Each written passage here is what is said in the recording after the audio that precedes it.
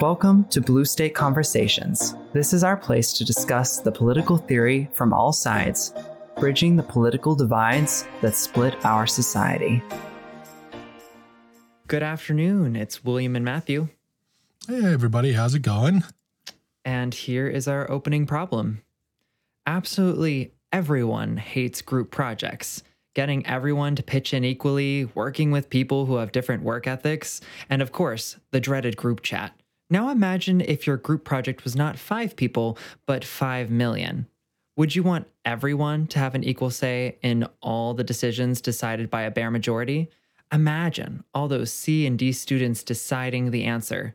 Does that sound horrific? Well, I think it does. Then you might hate democracy.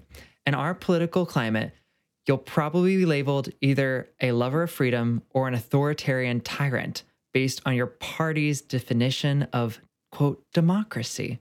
Or you'll hear someone declare we're not a democracy, but a republic. Some have even suggested ending the Senate because it is, quote, anti-democratic. And so for the question of the show, is democracy the best way to represent its citizens? Yeah, you'll see it as a rallying cry for many viewpoints. It'll be just one of the talking points.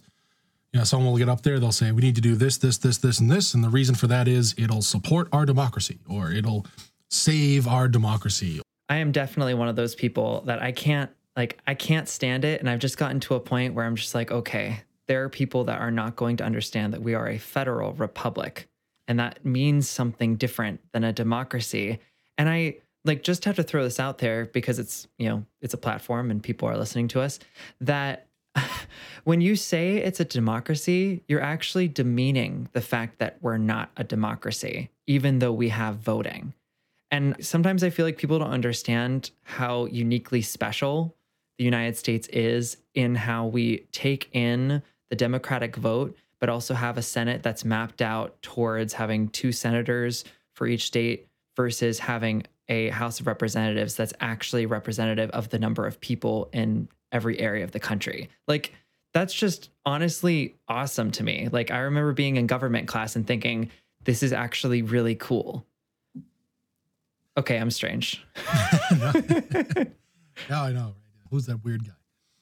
Yeah, I think for a lot of people, they've lived their entire lives in the United States, right? You don't have a large population of Americans that have lived in multiple places or under multiple governments. That's another thing.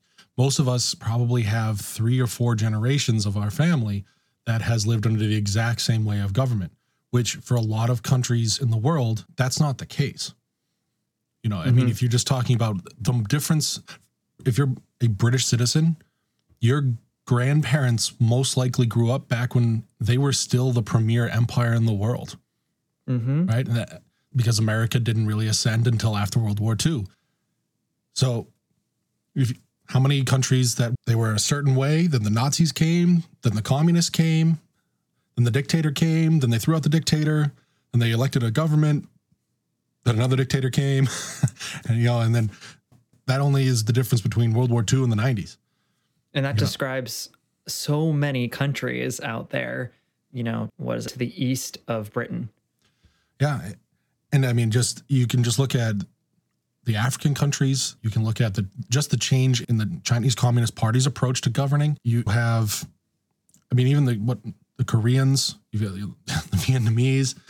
All these countries have gone through an insane amount of change. And sometimes what happens is, because we've had a generally stable system that works kind of the same way for a long period of time, people tend to forget that there's a really important question, that citizenry and people in a country or a group of it don't always view how they're going to make decisions the same way. And that's kind of the question, is democracy the best way to represent citizens? There is a bigger question than that as well, that is voting or a democracy or a republic the best way of government? We've just figured it out. You do democracies and that's it. I also have to point out, it's not we might get used to being under a certain type of leadership, but there are places in the world where their current leadership changes. I was reading about how we're going to pull out of Afghanistan, and we're waiting to see what's going to happen to their country's leadership when that happens, as far as who's going to be in power over that country when we pull out, or in Hong Kong, where China reestablished their reign. So there are countries in the world today where the type of leadership that they're having is being completely ruined, destroyed, or recreated on a annual basis. Our number one ally in the Middle East for several decades was Iran. That's hilarious. It was. With the Shah of Iran. And he actually, when he was going on his way out, he was saying, hey, I know you don't like me, and I'm kind of corrupt, and I'm a little bit of a dictator. However, I'm not a problem. He goes, I'm a friend, and I'm not a problem. He goes, yeah, I might do some money laundering, but these people are going to kill people. Mm-hmm. That was kind of his pitch, but that didn't work too well. It's all about who has the bigger stick around here. The Taliban shot at us with our own weapons because we're the ones who gave it to them when we fought with them. So this does bring to political science. It's actually a social choice theory that I find very important in just understanding the problem with democracy. And that is Arrow's impossibility theorem. Amazing. Anyway, well, you're going to have to explain this to all the listeners and including me because I'm not a political science whiz. So it was done by a guy named Kenneth Arrow. He came up with the paradox. So it's an impossibility theorem stating that when the voters have three or more distinct options, there is no ranked voting electoral system that can convert those preferences into a community-wide ranking while also not violating fairness. Okay, so we have to break that down because there are two different pieces. So the idea is that if you want a very fair voting system, then there are several things that you need to have included. Okay. One of them is non-dictatorship. So one person can't be deciding for the group, right? There's unrestricted domain. There's independence of irrelevant alternative, meaning that just because there's another alternative, it doesn't change my preference. So there's a whole list of these things that go into it, but it can be boiled down to this. If every voter prefers option A over option B, then the group will prefer option A over option B. If every voter's preference between A and B doesn't change, then other pairs, so B and C, A and D, will not change that ranking. And of course, the third one is that there is no dictator. So if you keep those three things in mind, we'll do an example. So all the people who voted for Donald Trump were never all Donald Trump supporters. Okay, that makes sense. And think of all the Hillary Clinton supporters. Nearly just as equal. Some of them are Republicans. They did not vote for Hillary Clinton in the primaries. Mm-hmm. However, they preferred one alternative, say Jeb Bush, because that was the biggest source of those voters, or John Kasich. They would prefer them over Clinton. However, once you removed Kasich, then they went to Clinton, even though Clinton was not their actual preferred. So the group's preferences changed once an option was removed. Okay, I would say that this tends to happen every political season. I mean, the stage of Democratic hopefuls started with too many to count. Right. And think of, you can see it in action every time somebody claims those third-party voters would have swung the election. Oh, that was like a consistent, they say that every 4 years. Right. They would have changed the election in the favor. So you'll see that. It's also the argument for people to not vote third party. You hear it all the time. Like, oh, if you vote for third party, then that's a vote for insert the candidate you don't want to win. Right. Here's the thing. So this only covers anything that has to do with ranking things. So you could do things, there's what's called cardinal voting systems, where I can assign a rating, almost like a 2K game, where I can say, oh, well, he's an 80% out of 100, right? But that's different. This is where you have to say, okay, the group prefers Trump, then they prefer Clinton, then they prefer Bush, right? If you're saying that if those three people are voted on and the group prefers that ordering, then any changes within alternatives or other information with choices will not affect that ordering. So then where does this go where there are people who are, frustrated that Trump lost or that Biden won, but they dislike Biden, or the prior election to that where people dislike Trump, but they disliked Clinton more? Where does that take you with this Arrow's impossibility theorem? So what it demonstrates is that you're going to have to be unfair in voting in order to get an outcome. So what kind of unfair? Right. So the author himself put it best. He was saying that most systems are not going to work badly all the time. This is not an argument that you will never have a system that works badly.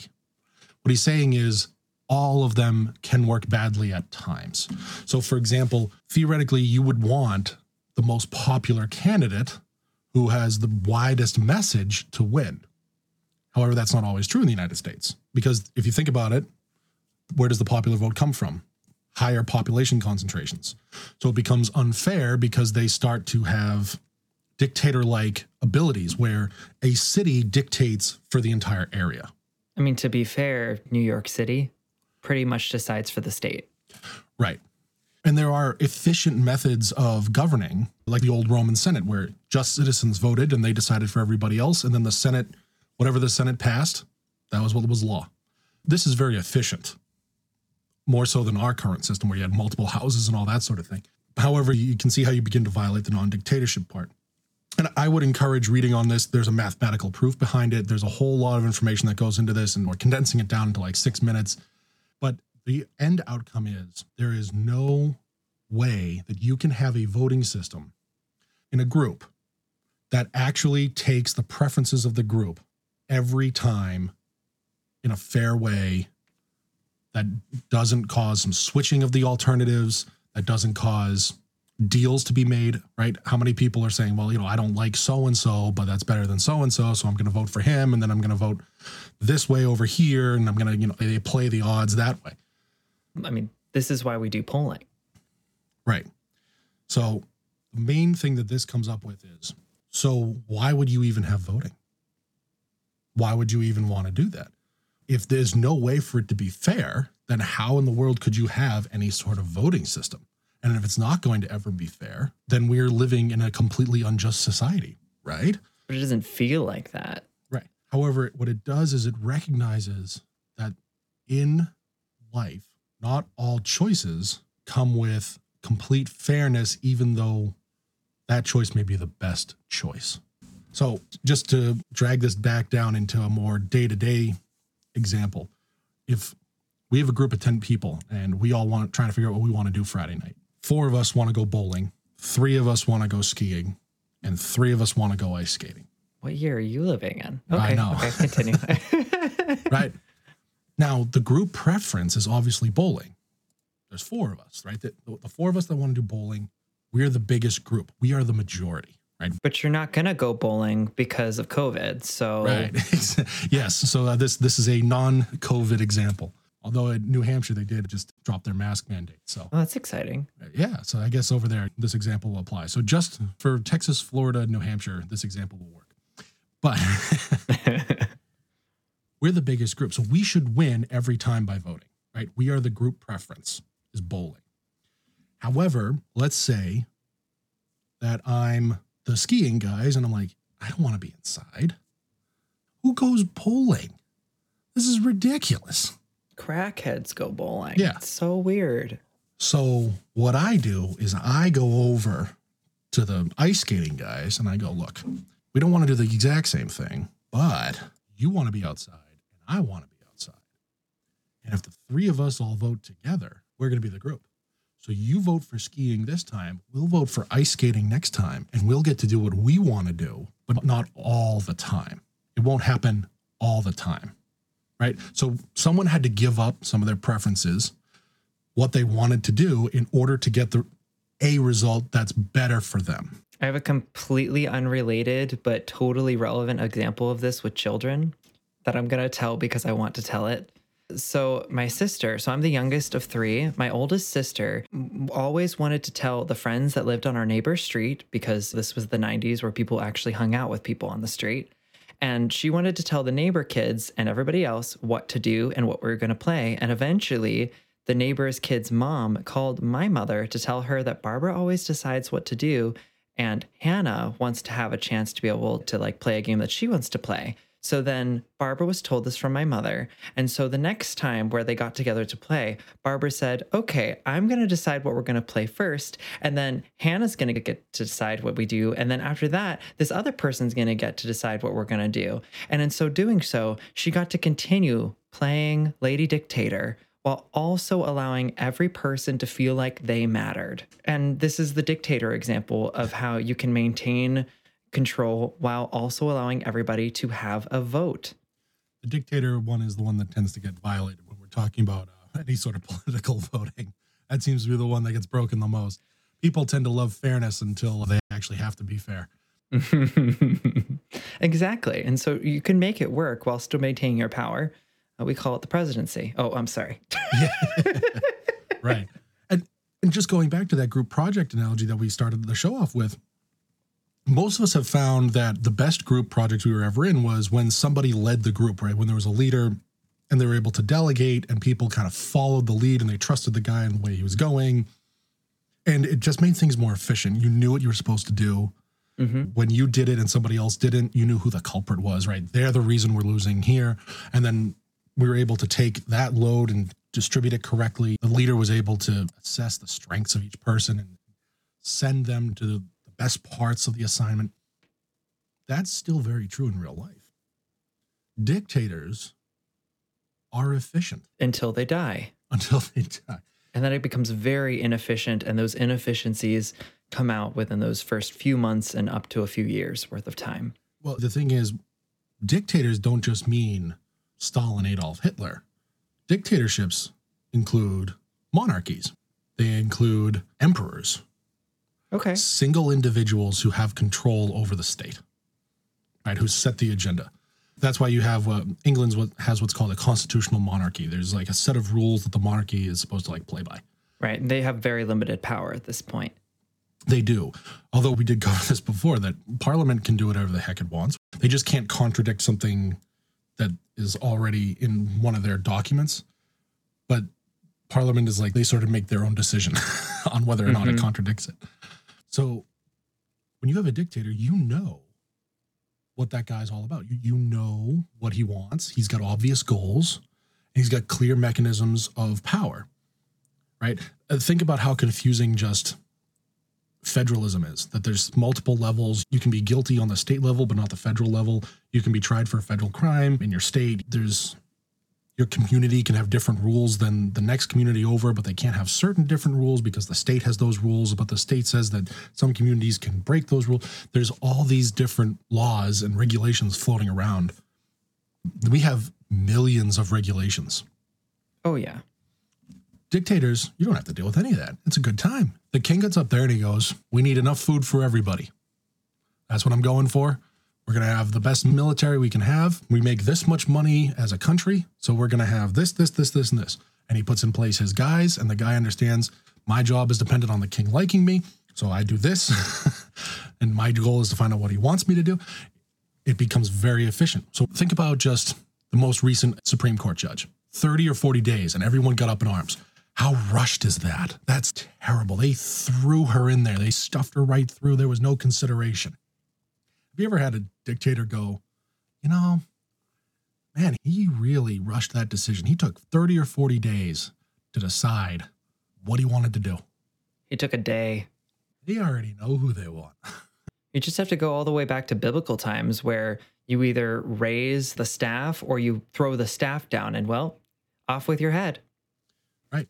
Like that is how quickly life and death decisions were made back then. That's probably how quickly they're made in North Korea. North Korea does not have an issue knowing what the society wants because the dictator told them what they wanted. Mm-hmm. And then they upheld that education. There's no polling of people in North Korea. They only have like 12 IP addresses or something. That's how little they're connected to the internet. And that's all government. But then the trade-off is, hey, the king is going to take care of all the decision-making. We're going to simply take care of the day-to-day. And then we take a part of that to make sure that the king has all the stuff he needs to make good decisions and to be a representation of our community. And there you go. That's why they were in use for so long.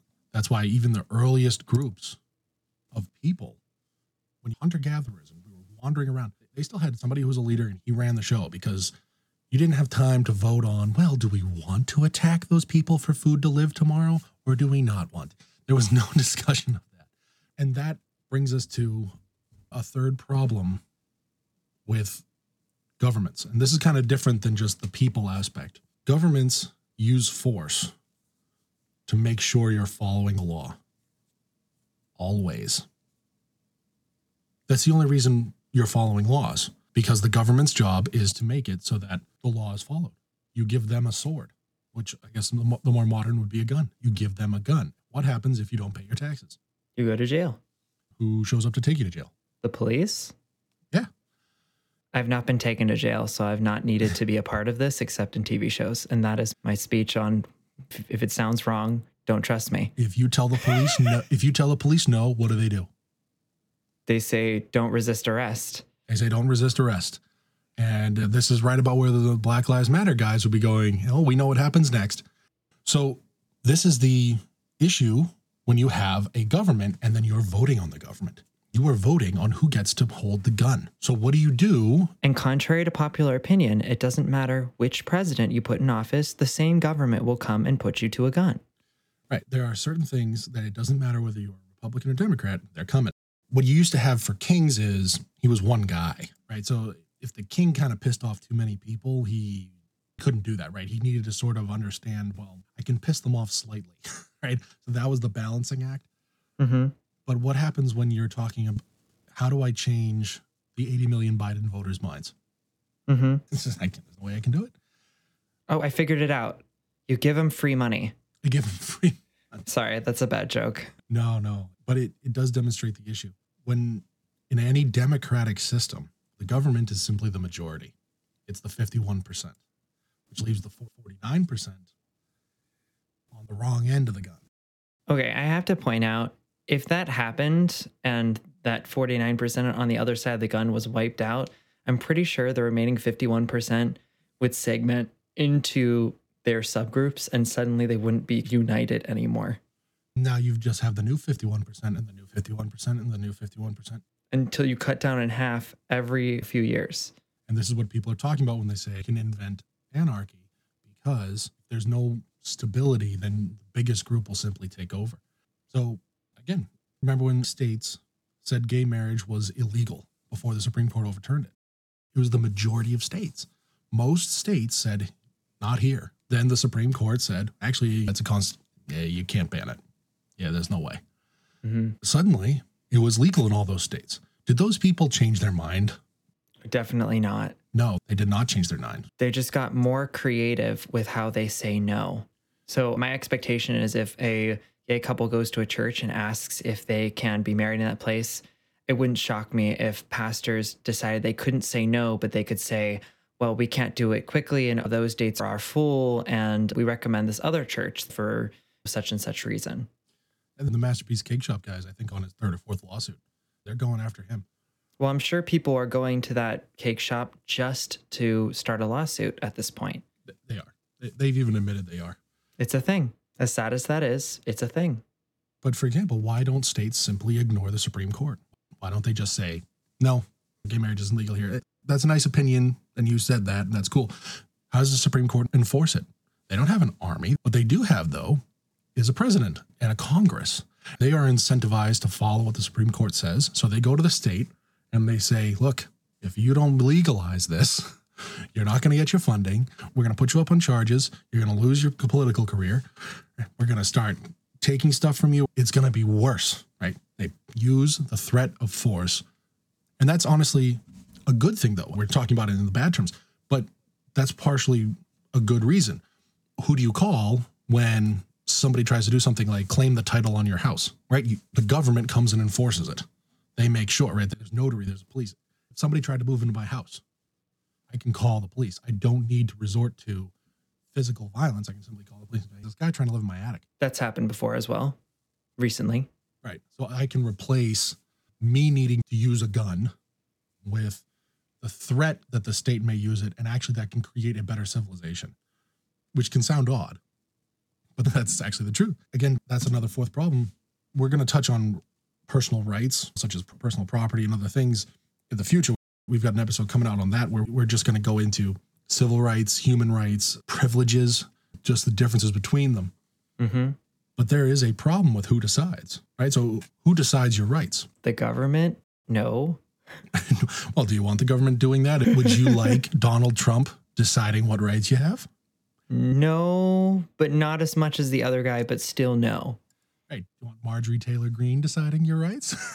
There was this line, Amy Coney Barrett, the best thing that I recall her saying was that she could absolutely uphold the law and not make judgments based off of her personal opinions because nobody wants to live under the rule of Amy, and her kids definitely don't want to live under the rule of Amy either. And I thought that was hilarious and totally in line with where we're going right now, which is that we don't live in a dictatorship and we don't actually want a singular individual deciding what our rights are. Of course, you had people actually went, well, she said that because she wants it. Oh, they also said that she was a colonizer, and that's why she adopted these children. It wouldn't have anything to do with kindness in her heart or anything like that. I think Angelina Jolie is in trouble next. So I have a right to my house. Now, what happens if a group of people decide they want my house? I mean, what if your house is too expensive and they don't want to buy it? Or if you live in California and somebody buys the house, but they decide to stay there and the law decides that they're pro people just staying in a house that they don't own and you can't kick them out for like 18 months. I'm not speaking obvious truth that's happened recently or anything. Right. It is an issue. Well, how do you get them out of there? Right. And again, if the person says no, what are they going to have to do eventually? They're going to have to go in there with the police. They're going to have to grab the guy and bring him out. And if the guy decides to fight back, they get to shoot him, right? It becomes violent. If you run into a situation where you have two black girls who are in Columbus and one pulls out a knife on the other person, what's a police officer to do? Tase someone or use a gun or not do anything at all? That's the discussion we're talking about right now. Who's deciding what the police can and can't do, what they're supposed to be doing? Who's making that decision? And in any sort of democratic society, which republics are part of, I guess I'll go on a tangent here before going back.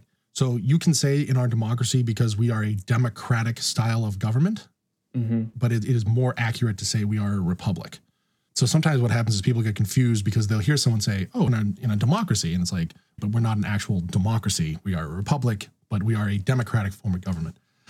But in a democratic form of government, we are deciding what we want those police to do. Now, do we also want Columbus PD deciding and Columbus voters deciding how to police in all our communities? No, they don't live here. So we might say in a certain area, this works over here, but not over here, right? A rural area and an urban area is going to be very different. A suburban area is going to be different than an urban area. These areas are going to be different, and there's going to be slightly different approaches behind things. Imagine if Christians all voted to ban Islam. You can scream all you want. Hey, I have the right to freedom of religion. I have the right to practice peacefully. But then they could say, not that religion, though. Because we decided democratically. It would be the same thing if we said, hey, we put on the ballot that everyone should get a vaccine passport. And then 51% of the population says yes to it. Well, we voted for it, so you have to do it.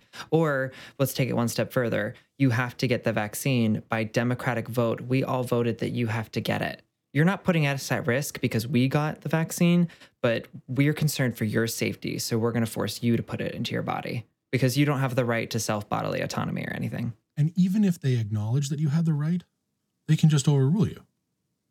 What are you going to do? Stop them? There's more of them. Yeah, they'll just hold you down and put it into your body. Right.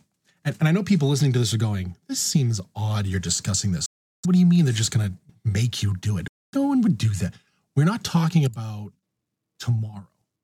We're talking about in a theoretical sense, when you're trying to create a country and you're saying, okay, how do we represent 5 million people?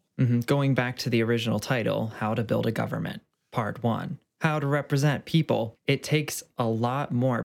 People think that you could just create a better system. As it turns out, very difficult to do. And that's one of the reasons that I brought up the impossibility theorem. It's this idea that this system's not going to be perfect just because, well, it's different. And I'll also say that this applies to all forms of government and not just democracy or a republic. It also applies to socialism. It's not going to be a perfect system. That's why we titled something democratic imperialism, and then we talked about just throwing words in front of it. You can have anarcho-communism. You can. Does it actually mean an anarchy that's also a controlled central government? No, you can't have those two things at the same time. So they're making trade-offs somewhere. Their preferences are getting ranked differently. That's what they're doing. But they're not actually anarchists who want communism, because they can't have both. It's not possible. In the pure theoretical sense, they're making a trade-off somewhere. And their trade-off is there's no central government. It's a decentralized central government, which you can decide whether that works or not. So going back to the fourth problem, which was that your house looks nice, there was this tweet that went out, and it was from somebody who said, when I pay rent, I should own a part of the house or something. And this guy replied so savagely. He was like, yeah, that reminds me of the time where I went to McDonald's and I bought a Happy Meal and I suddenly was CEO. Matt Walsh said that. Oh, it's a fantastic. Great response. Thank you for that. Yeah, but it was fantastic because it brings up the point that people believe they have the right to whatever they think they have. And people end up having to go and remind them that that thing didn't belong to them. And that's why you don't own it. Never mind the fact that being somebody who owns a house and offers housing to somebody costs a lot of money and it takes on a lot of risk, because that person who's renting doesn't owe anyone anything if the roof collapses or if the walls fall in. All of those things have to be covered by that rent. Now, that is just a little segue of businesses cost money and things aren't free. But the reality is people still seem to think that they have the right to things that they don't have the right to. And if enough people say, that's mine, then you need to have the bigger group. Mm-hmm. Or you need to have a government that comes in and says, no, I'm the biggest group. I have the most guns. I have the most force. You're not going to get to a point where you can take down what the community wants. Mm-hmm. I definitely have friends that they haven't quite thought it through, but socialism kind of means voting to beat me up and take my wallet, even if it's immoral to do so. I think that's close to a Ben Shapiro portion. In a simple description, there was a meme that came out. It was socialism, which was the boot was pressing down on people in black and white. And then it was like democratic socialism. It was the same boot, but it was all in color. There was a rainbow on it. Right. There was also some recent memes about how there's a lot of Mexican people who are flooding the border and they have too many kids put into these facilities. And they were showing the difference between a name and a president, and how we show that off is like, oh, now we put a rainbow outside of it and it's okay that they're at 300% capacity.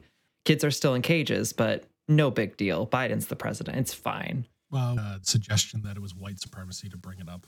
We're bringing up all these examples of people that can't communicate and say ridiculous things. Imagine if you could just get enough people to say whatever to support the ridiculous thing, right? There are millions of people that agree with these people. They could enforce their will. But the problem is, if you have 4 million people, you don't win elections. You have to get other people involved with you. Mm-hmm. And that's where I want to start with our way forward here, where we've had all these problems. So what are some of the ways that us as Americans have found work against this? And just around the world, how republics have dealt this. So the first thing is a straight American invention.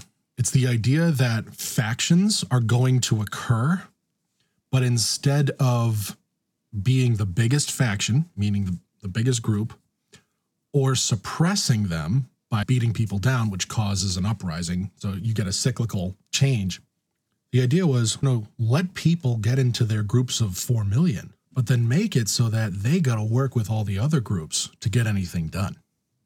Because, as we used in that example earlier, the ice skaters and the skiers could not get anything done, even though it's 3 people. It's substantial. But they could not get anything done until the 2 of them joined together. And they had to meet in the middle. Mm-hmm. They had to say, we'll do a little bit of this, a little bit of that. So part of the brilliant design of the American Constitution was, there's going to be a large group of people, and we'll just say that they're evangelical Christians. Evangelical Christians cannot win elections on their own. They can't. Barack Obama won without the evangelical Christians. Joe Biden just won without the evangelical Christians. And to throw out another fact, we've gone from 70% of the country going to church and considering themselves evangelical Christians or religious down to mid 40s%. Mid 40s, right. So mid 40s is important. That's still really strong, though. That's still millions of people. 40% of 300 million plus people is an insane amount of people. But they're only going to win local elections, not across the country elections. They have to work with other people. So now what are the Christians going to have to do? They're going to have to go and find other people and go, hey, I know you're not too big on the Christian thing. So what if we gave up some of the Christian stuff and you give up some of the secularism stuff and we'll put what we agree on together? It's already happening. There are so many people from a religious background that will say, you can have a lot of these social things. We are going to let you have things that have been decided on, like gay marriage. We're not going to give you a hard time on that. We're not going to encourage the Supreme Court to change it. Right. But we might not encourage people to do it in our churches, but we're not going to fight it in the court of law. So they went from where gay marriage is part of our platform. We don't stand for it. We're going to overturn it. Now they're just saying, how about we leave each other all alone? Because they've changed their message. So you can see in real time in just the last decade the change because somebody went, I'm not the biggest group here anymore. What we started to say is, I don't care what you do in your bed. And that became a very effective headline for, we can still be okay with each other. Just don't make it my problem. But notice how that person's self-interest, because what happened is the group of Christians sat down and they said, so we can go and we can say the gay marriage thing's a problem, but then we'll lose elections. Oh, this is also how we ended up with an actual group of conservative gay men, that it's actually a demographic that started to being polled by elections. Yeah. Oh, yeah. Which is awesome. Right. So you can see that shift. You can see people start to be attracted by that. And because your evangelical conservative Christians have gone, well, you know what? As long as they don't make me change my beliefs in my church, then I can let them live next door to me. Just look at the change in the Democratic Party. Or it's a matter of saying like, okay, I am a man who's fairly gay, but I'm bisexual. I'm married to a woman and I am very religious. I'm an evangelical Christian. But for people who have made different lifestyle decisions, or they're gay and they want to be married to another man, okay, fine. We can disagree on that, but we do agree that the country has a massive debt problem. We agree that we need to make New Age conservatism about reducing the national deficit. And on that level, we agree, and we should absolutely support candidates who believe this in the same way that we do. It's not about making Christianity great again. When we're talking about politics, it's about making sure we have a country where we can continue to practice our own religious preferences without persecution, unlike Canada, where there's a church there where the police barricaded it in with guardrails to keep the people from meeting in their church because of COVID. These things are happening today in countries that we would not have ever imagined that there would be persecution. Like, it's crazy. It really is. It brings you back to the most important thing is that we actually maintain the rights that we do and do so in a courteous way towards others. That is exactly what I want to say next. The concept of negative rights is so important. And a positive right is we are going to be doing something for you, right? So that's a positive right. So a positive right would be civil rights, right? The government is ensuring something for you. A negative right is a check against. So a negative right would be the Second Amendment or the First Amendment. Those are negative rights because it is a limit on what the government can do to you. And the concept behind this is if you limit what the government is involved in, then the government cannot be used against you. The government is just being clubbed against the losing party for as long as the winning team has the club. And then when it changes hand, the other guy gets up and just clubs the other guy back with it. And each time they change hands, they make the club slightly bigger. It's like right now how they're trying to get rid of the filibuster so they can do more than just move the money pit around, so they can move it from not just 51 votes, 50 plus the vice president, but get rid of the one that says they need 60 votes and have to actually work with the other side. You used to need 60 votes to approve judges. Now it's 51. And the Republicans used that so far that Trump got more judges in than any president ever. Right. It's funny how he managed to do that, because it used to be that the consensus was in Congress that for judges, as long as they had the qualifications, They would get passed, but then it became partisan. People don't understand. Judges are not supposed to be partisan ever. They are not supposed to uphold political opinions ever. People are surprised when certain judges that they thought were supposed to be, quote, conservative, go with the liberal opinion. And I put that all in quotes. And I'm like, hey, guys, they're not partisan. They are people doing the best that they can. That doesn't mean they're going to fall one way or the other. What it means is that you can't just look at them and say, oh, look, there are X number of judges and 2/3 of them are conservative. That's not how it works. right? And it's really not supposed to work like that, but it's because the judiciary is being used as a way to club the other side, right? That's why they'll say, oh, this law just came out. They're going to sue. Why? Because they're going to take the judiciary and they're going to use it to hit the legislative over the head with what they want. That's why court packing's on the table, so that they can use the Supreme Court to strike down these state laws. So what are the states going to do? They're going to ignore it. The only reason to stuff the court with more judges is to avoid actually doing something in a lawful way through Congress. It's the only reason. It's to eliminate the checks and balances. But it's just to make sure that you can stop what you want to stop and you can allow what you want to allow. The Obamacare thing, let's say that I was the biggest supporter of Obamacare and loved it. They rewrote the law just to make it work in the Supreme Court. John Roberts went in there and went, looks like tax to me. Congress can tax. Thanks, everybody. And you want to know what was going on around that time? They were starting to talk about, hey, maybe the court needs a few more judges. And Roberts went, well, that's not good. You know what? Your law can pass. That's what FDR did to the Supreme Court in the 30s and 40s. The Supreme Court said, look, your New Deal stuff is unconstitutional. And FDR got up there and went, I think there need to be 15 of you. And I got some guys who really like what I'm proposing because you guys are terrible. And they want the job. Yeah, and they want the job, and you guys are going to be irrelevant. The court went, let's let him do what he wants on the programs, and we'll just stick to like the big stuff. It's a good history lesson. Right? But how did we get there? Because imagine if FDR had lost the next election because of that. If people are gone, you want to do what to the Supreme Court? No, you can't be in charge. What do you think about people who believe that the Supreme Court shouldn't have lifetime elections? I think they're missing one of the fundamental reasons to have a judicial system. And actually, this is part 1 of our series. Part 3 is going to be the judiciary. And just like that, we're going to table that discussion for next time.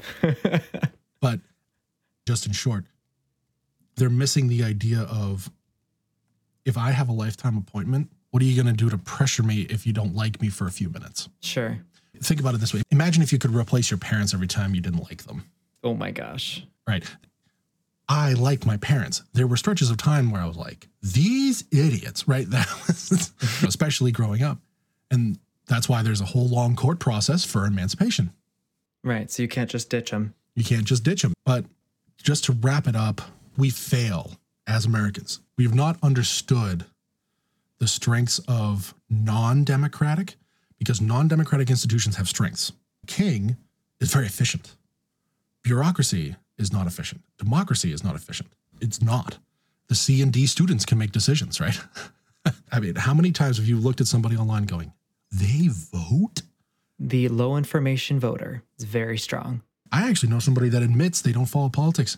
And then they sat there telling somebody else that they were wrong about politics. They go, I don't really follow it, but you're wrong.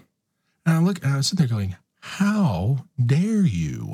That is, no, you don't get to say, actually, I don't even want to see you near a polling place.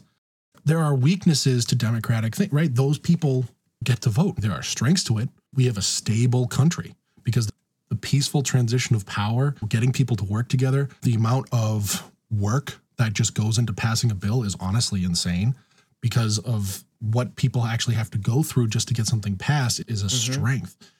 Well, even just passing it. So we know that the House of Representatives just passed DC into statehood, which that means absolutely nothing because the Senate isn't going to pass it. And that is another beauty. You have to convince essentially more than 50% of the states to go for it. Right, because it's a constitutional amendment for that to happen. or they have to move the capital, which could get funny. If we're going to have DC as a state, I just want to see the hilariousness of them having to pick a new capital somewhere in Montana because they can fit it. Well, and the thing is, the more reliable way to handle it isn't just to give them statehood. It's to cede back the land that they have back to the states that they reside in. If the problem is representation and you want to have a vote towards a senator, I don't see why Maryland can't help you make that decision. Which is what it's supposed to do.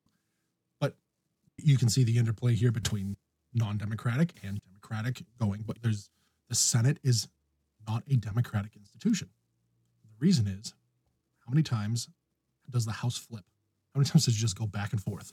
All the time. Imagine if the House of Representatives made all the legislative decisions. Could you imagine the electoral cycle on a 2-year making all the decisions? Oh my gosh, I can't even imagine. It was just this speed of we must pass all this stuff as fast as humanly possible would just increase so much. And they already have a hard time because they have to campaign every other year. Right. So they basically spend a year and then start up their campaign again. But you can see that there is a strength to that because the House allows for very up-to-date opinions on the population. True. So, for example, when the House flips, what they usually say is that when a party unless wins, you're Pelosi.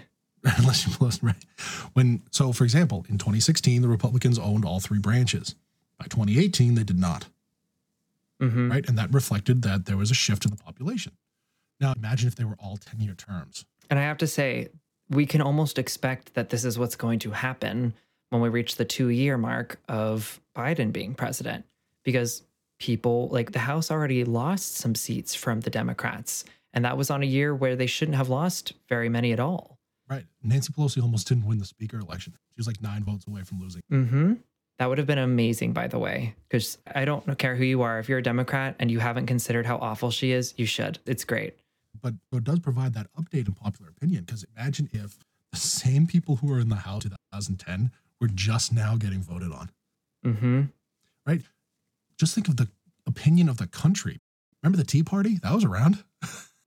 And now you've got MAGA. Just the differences between those two groups. And that's within a decade. Yeah. So this is not a essay in democracy is failing and we're all doomed.